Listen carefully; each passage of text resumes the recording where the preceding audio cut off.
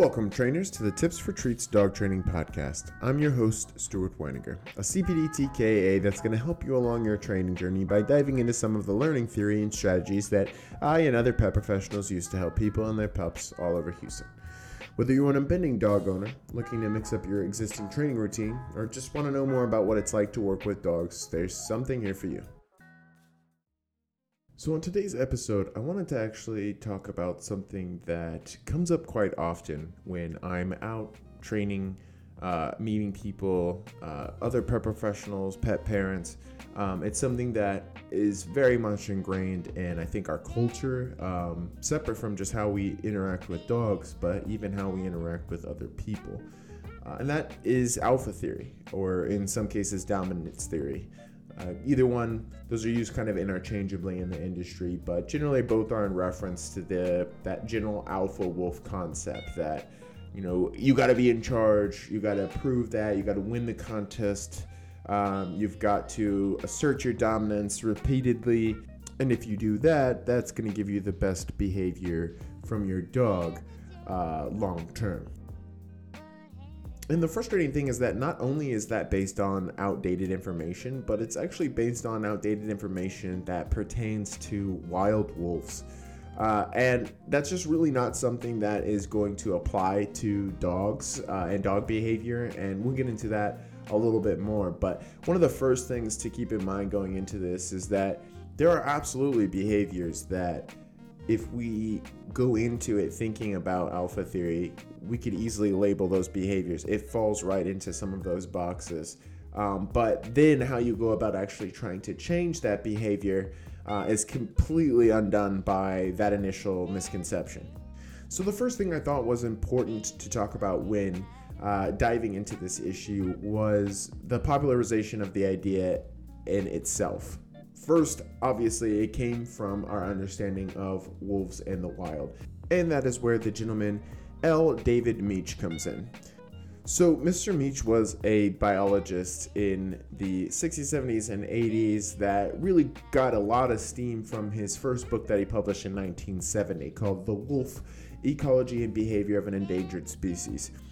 It was in this book where he initially popularized the idea and where it most likely got most of its initial steam as far as becoming so ingrained in our popular culture even today.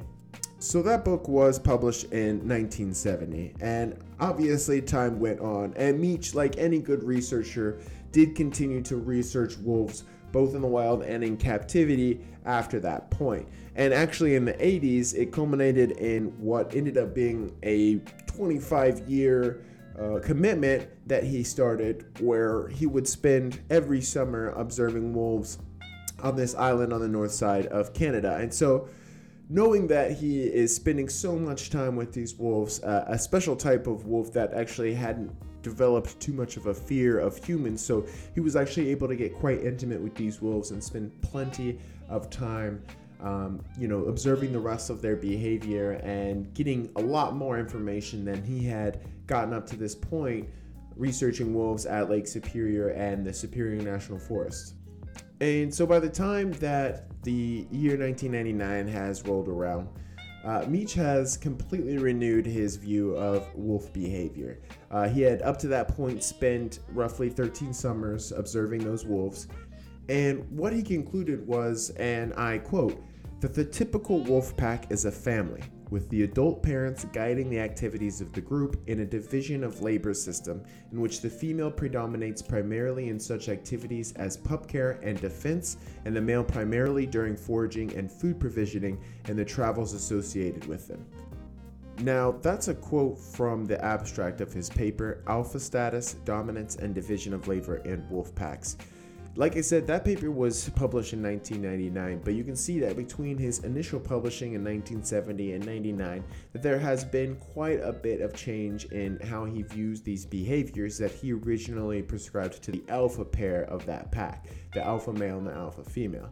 Now he views that alpha pair as more of a mother and father, as parents of the pack that are leading the pack as a result of being in those parental positions by itself. He also purported that while some of the behaviors that you would maybe attribute to an alpha pair had been observed in the wild.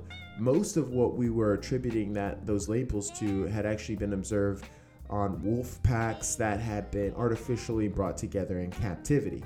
You see, wolf behavior in captivity among other wolves they're not related to is a far cry from the behavior that you might observe in the wild. And as a result, even Meach says that it might be fair to place those kinds of dominance labels on the type of behavior that we see in these packs in captivity, just because this is likely how they would be arranging themselves if they were just left at will in these non-familial packs.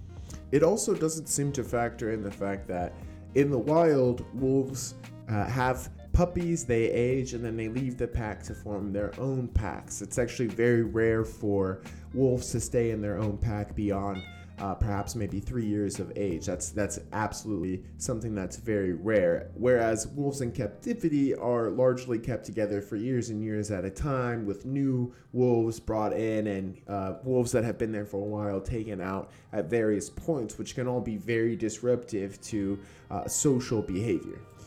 And in another one of his papers, Leadership in Wolf Canis Lupus Packs, Meach also purports that it makes sense for these packs to have a visible leader when most of these packs are consisting of that breeding pair. Since the breeding pair is going to be the older or the oldest members that have been around the longest, it makes sense that the offspring of that breeding pair would follow their parents' initiatives, sometimes even as they aged and prepared to leave the pack. So where does that leave us? It's 2022, and yet we still have people claiming that alpha theory has a place in dog training, even though the gentleman who popularized it himself has spent the remainder of his career trying to get that original book off the racks completely. Well, first, it's worth noting that while there's a lot to be gained from studying wolf behavior and applying that to dog behavior, a one-to-one comparison is just not applicable. So just because it applies to wolves does not necessarily mean that it's going to apply to our domesticated dogs. Whether that's their biology or their psychology, it's just not the same. And we are still learning so much about our domesticated dog populations that it's really just not going to be fair to them to just loop them into this category with wolves and just assume that all of that same information applies. There are some things that we can take away though, and wolf behavior is not so foreign from domesticated dog behavior that nothing is applicable. And so while the alpha theory neither applies to wolves nor domesticated dogs, some of those wolf behaviors in regards to the pack hierarchy do play a role, largely in reference to the breeding pair being the leaders of that pack. The breeding pair is you. You are the leader because you are the parent of your dog. And just like you might a child, you want to lead and raise your child in a way that is helpful and instructing them on how to make better decisions on their own. And so no, when your dog jumps on you, they're not trying to dominate you. When they sneak around your back and take food, they're not subverting your authority. Them sleeping on your bed is not them claiming your throne or whatever your misconception about that situation might be. And just like we might see with unruly children, you just likely have not set clear enough boundaries with consistent enough consequences to show that there is a better alternative to whatever negative behavior that they are choosing to engage in. So, for example, a dog is choosing to jump on the couch while you're on the couch in order to get more attention from you. They're not trying to subvert your authority or dominate you while you're on the couch. Really, they're just trying to get attention from you. You're on the couch. They're going to be on the couch to get the attention from you. It's a very simple equation in most of their minds. And so, that being the case, our initial reaction is to discourage them being on the couch by forcing them off the couch, saying no or off, and then going back to what we were doing. And what we see in a lot of cases is a dog then, without having a clear alternative, tries one more time to get onto the couch. They get onto the couch, you say off, no, you put them back down. Okay, that may discourage them for a little bit. You obviously don't want them up there, but they still want to be up there and they still want that attention from you. So then they may walk away, do another activity for a moment, but they come right back around and they try to get back on the couch again. You do the same thing that you were going to do, and you might take that as this dog does not respect my authority. They're just constantly testing me. I've already made it clear in my mind that I don't want them on the couch. And so their repeated attempts to get on the couch is obviously me not having enough authority in this moment. When the reality is they've just not been shown a clear alternative. In that equation, the dog is trying to get attention from you and trying to relax with you while you're on the couch. And unless you've actually practiced, hey, while I'm on the couch, I want you to be doing this, they're going to assume and take that initiative as far as what they should be doing in that moment. And so an easy thing that a lot of people don't even attempt to try is encourage, hey, when I'm on the couch, this is where I want you to be. Here's your bed right here next to me. And I'm going to create some practice opportunities so that I can make sure that it's very routine in your head that when I'm sitting here on the couch, it's perfectly okay for you to be there on the bed.